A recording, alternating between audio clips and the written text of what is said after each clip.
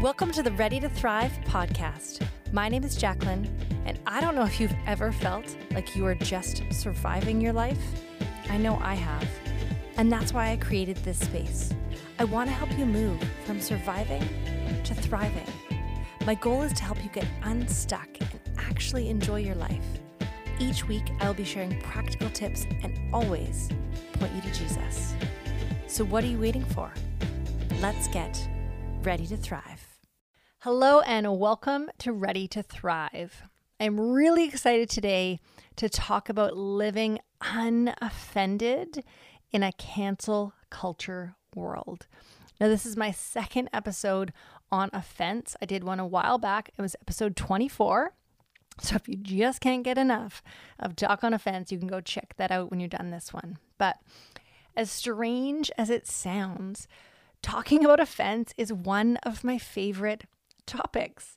And I think it's because I am so easily offended. Like I really am. I'm such a sensitive person. So when someone gives me a dirty look or responds with a grumpy tone, I'm offended. When someone cuts me off in traffic or responds with an emoji-less text, I'm offended. When someone doesn't meet my expectations or doesn't say or do what I think they should or what I would have done in a given situation, I'm offended. And for most of my adult life, not only did I not realize how living easily offended was negatively impacting my life, I didn't know that I could change. I had no idea that I could become an unoffended person. Now, not to say that things don't still come up or that things don't continue to irritate or bother me, that things don't continue to hurt me. The world is still broken and I am still very sensitive, but I'm not stuck in it. I'm not weighed down carrying around offenses, and I know what to do when offense comes my way. So here's what I want to say. Give me 20 minutes today. Let me share with you some really common things we do when we're offended. Things we do that actually make things worse for us. Things that maybe have become habitual in our lives, but they don't have to be. Because we can't necessarily control what comes our way, but we do have a say in our mindset and our behaviors once an offense comes at us. And why would we want to work at becoming unoffended? Because holding on to offense, seeking out offense, and cultivating offense is growing something inside of us. And the fruit of offense is agitation, discontentment, anger, anxiety, and depression, just to name a few. Offense growing in our heart actually blocks the things we want to see grow in our lives. It cuts us off from joy, from hope, from peace, and from love. So it's worth going after, because offense is not only destroying our relationships with others, it's destroying us from the inside out. Okay, so are you with me? First off, we live in a world where offense is the norm. We see it online in the comment section and more recently in our ever-growing cancel culture. When we are personally offended, we tend to relay that offense to others over coffee or sitting around with girlfriends, or maybe we even take to social media to vent. And others rally around us, affirming our right to be upset. And when someone else is offended and shares about it, we jump on the bandwagon and we become offended right along with them. When we scroll through the comment section anywhere, we may be unaware of this, but often we're actually looking for offense. This is where we're seeking out offense. Sometimes we're looking for someone who agrees with us, especially if it's a controversial topic. And we want to use that agreement to build our case against those who disagree with us or we disagree with. Or maybe we're just looking to see what others are saying who disagree with our point of view. Now, all of these actions can seem harmless at the time. Sitting with a girlfriend over coffee and just sharing with her the latest way somebody frustrated you. I recently had a situation where I had gone to the gym and I was going up the stairs. It's a gym I've been to many times the last few months, carrying a little backpack on my back with my keys and my phone. And as I'm going up the stairs, this lady starts running after me yelling, ma'am, you can't have your backpack in there. If the inspector comes, we're going to get shut down. And I was shocked, first of all, that I was getting yelled at and chased down when every time I'd gone to the gym, I'd use this backpack. And so as I relayed that story to various people, this was me just innocently sharing my story of offense with someone else. And so all of these things, they just seem so harmless and generally they're habitual. Looking at the comment section, they seem harmless and they're habitual.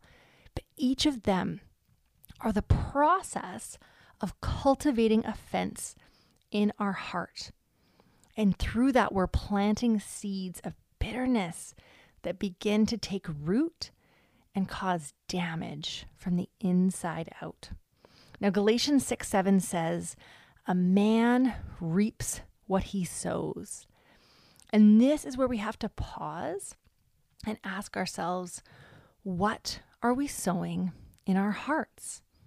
We can't sow offense and bitterness into our heart, but then somehow hope that magically joy and peace will happen to be the thing that grows from that seed.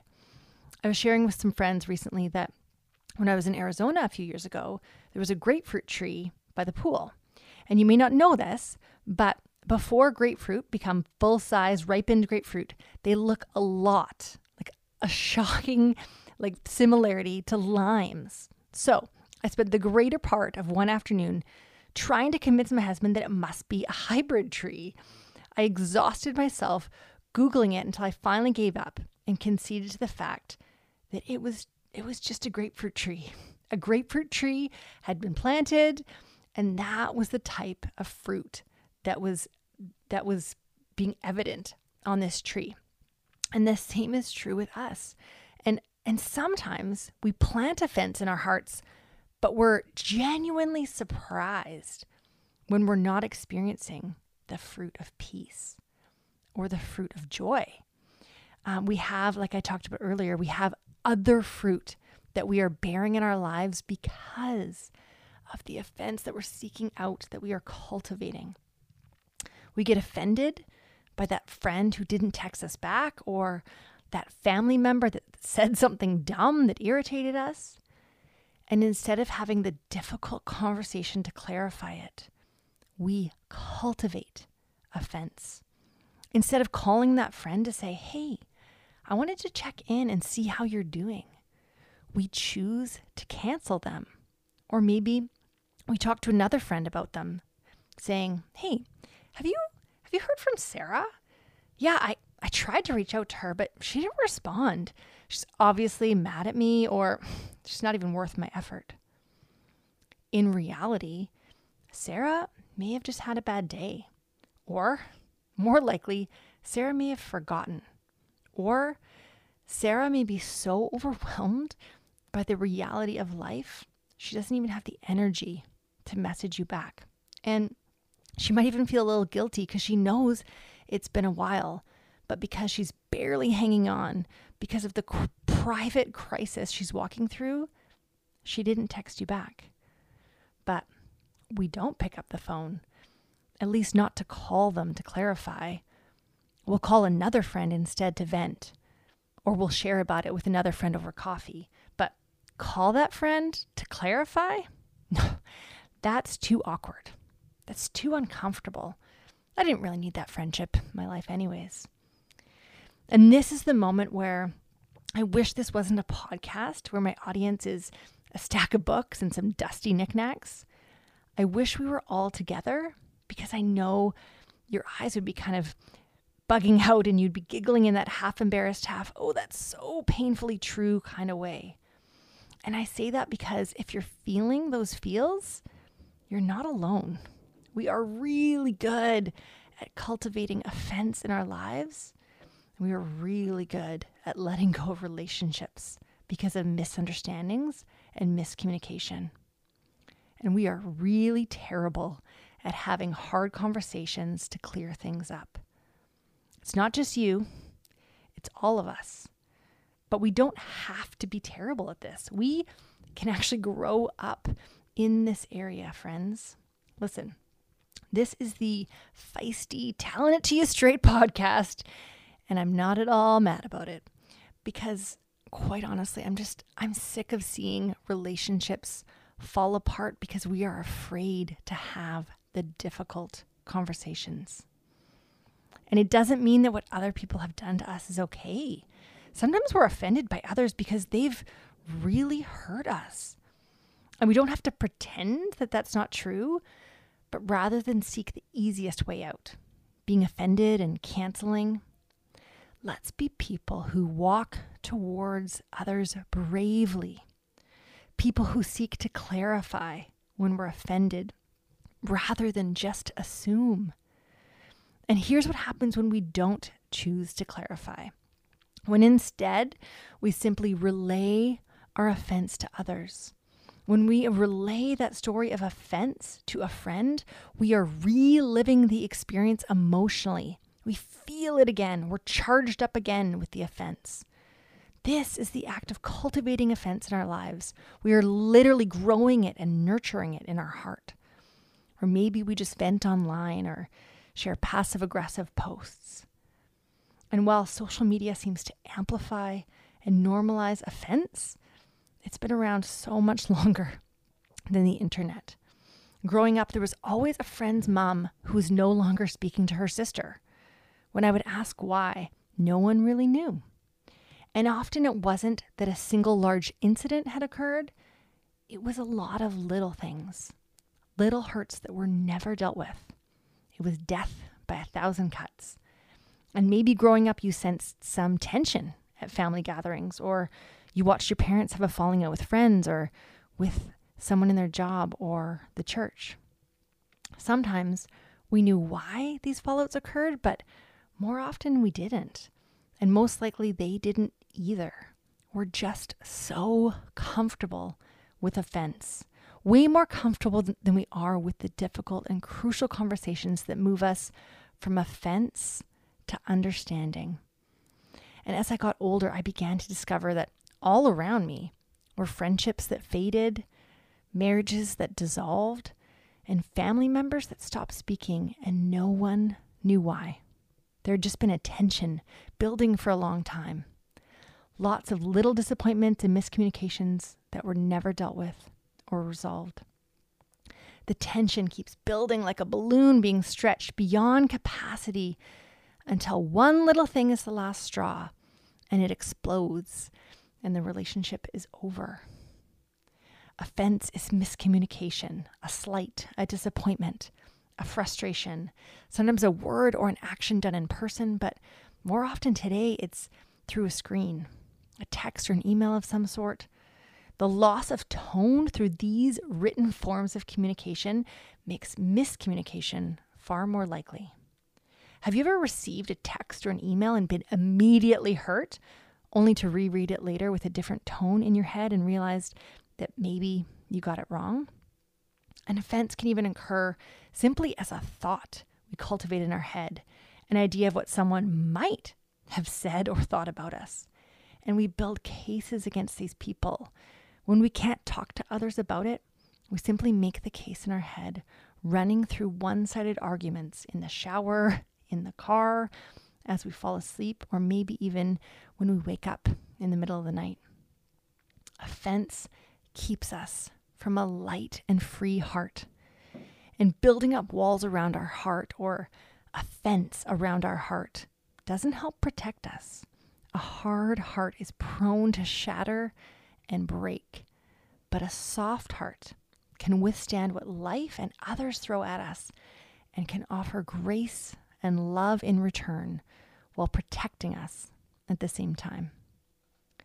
When we learn to deal with the 1,000 little daily offenses that come our way, we will walk through this life lightly and freely, running the race that has been marked out for us. Now, offense has the ability actually to keep us from various opportunities. I would even say keep us from our destiny. And sometimes we miss out on incredible opportunities in our own life because of offenses, because of hurt, because of misunderstandings. And if you look at David in the Bible and check out his story where he goes to fight Goliath, David could have missed the biggest chance of his life if he had gotten distracted by offense.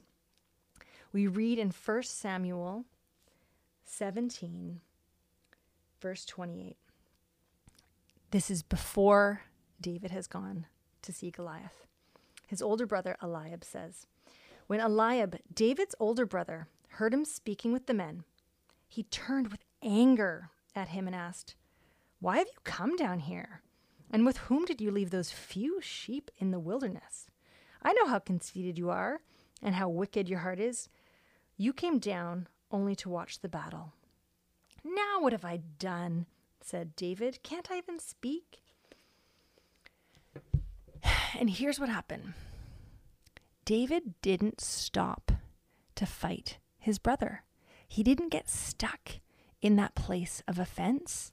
He moved on to the real enemy. He stayed focused on what his job was in the moment.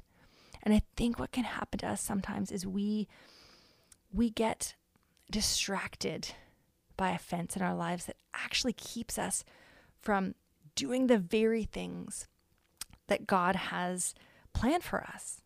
I know there's one thing in my life that I can't share fully about right now, but an opportunity came my way about a year ago.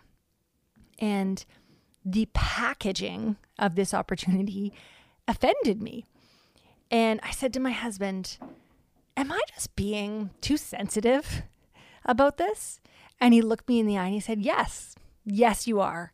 Now, at that moment, I just want him to agree with me. Like, I just want him to say, no, you're not. You're not being too sensitive. Yes, that person is in the wrong. But I'm so thankful that he never lets me be the worst version of myself. He spoke into that moment and said, yeah, you're being too sensitive here. And so I actually was able to move past the distraction of offense.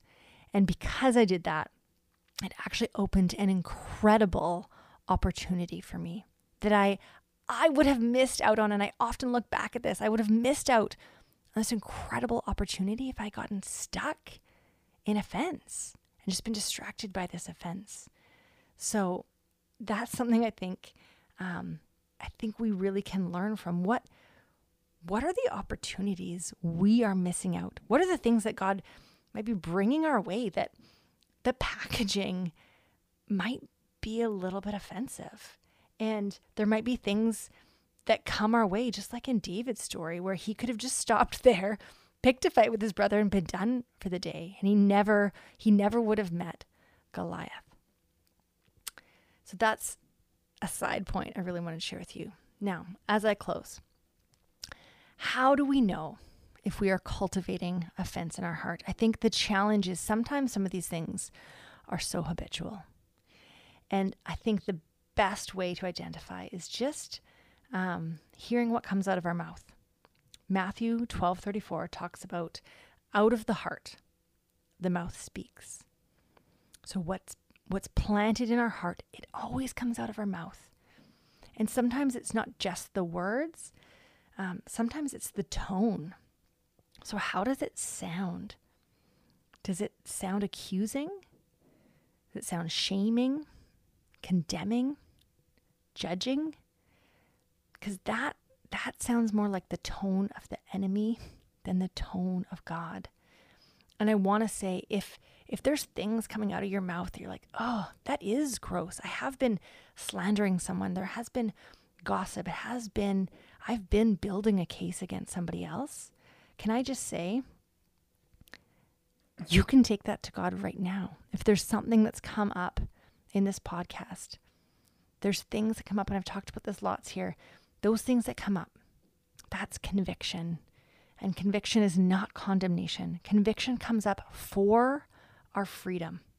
So if something pops up, that's just a chance for us to say, God, like, down on my knees, I confess I have been building a case against this person in my heart.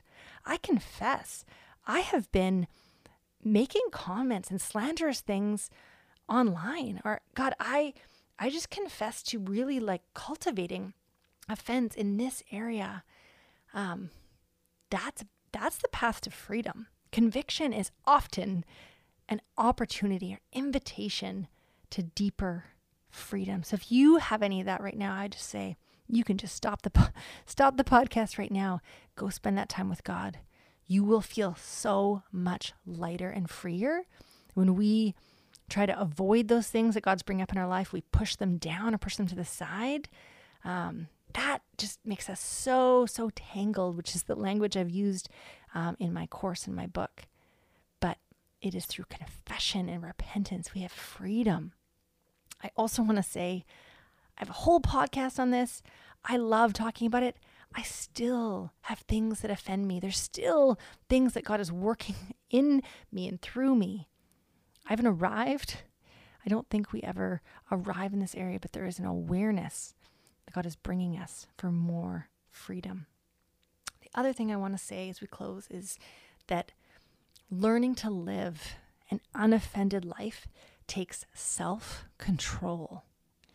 And one of my children, whenever I'm talking to her about the language she's used, or the attitude she's used, she just says to me, I can't do it.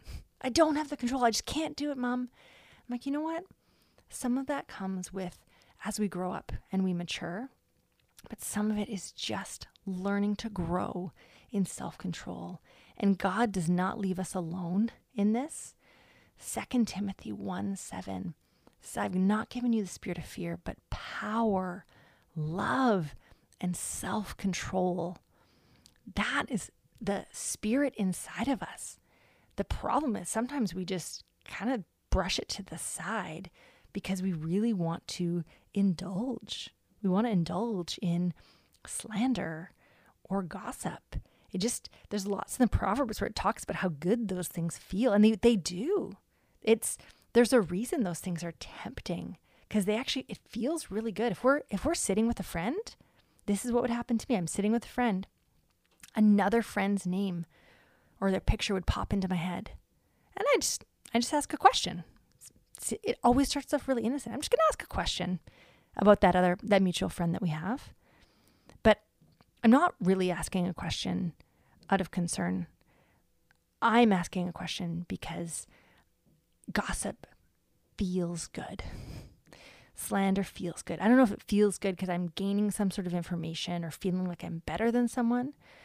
But that just leads to absolute corruption in my own heart. When you begin to realize that judgment, gossip, offense, all those things are way more damaging to your own heart than to the other person, it is way easier to throw them off because you realize I do not want to damage my own heart, because that is just me walking around with so much heaviness, and that is me having so much anxiety bloom out of those seeds in my heart. So that for me has been the biggest thing to throw that off. But 2 Timothy 1:7, we have self-control. We need to exercise that self-control. I want to share 2 more things. I feel like I've shared about that. I'm going to close for so long. Not everyone is going to be kind. Not everyone is going to welcome us. And even Jesus talked about this.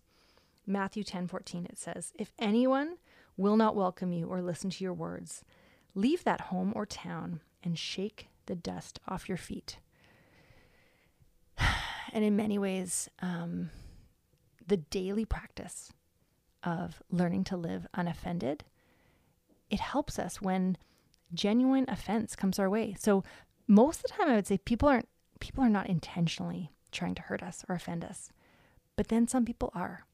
And so when we practice learning to live unoffended, when we practice learning to live with that light and free heart, when things come our way, it is far easier for us to be able to shake the dust off of those things to keep our eyes focused, right? Think about David.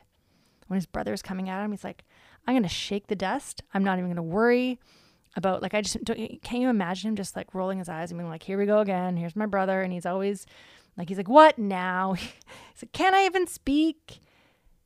But he didn't let that stop him. He shook the dust off of it, and he ran the race that he was intended to run.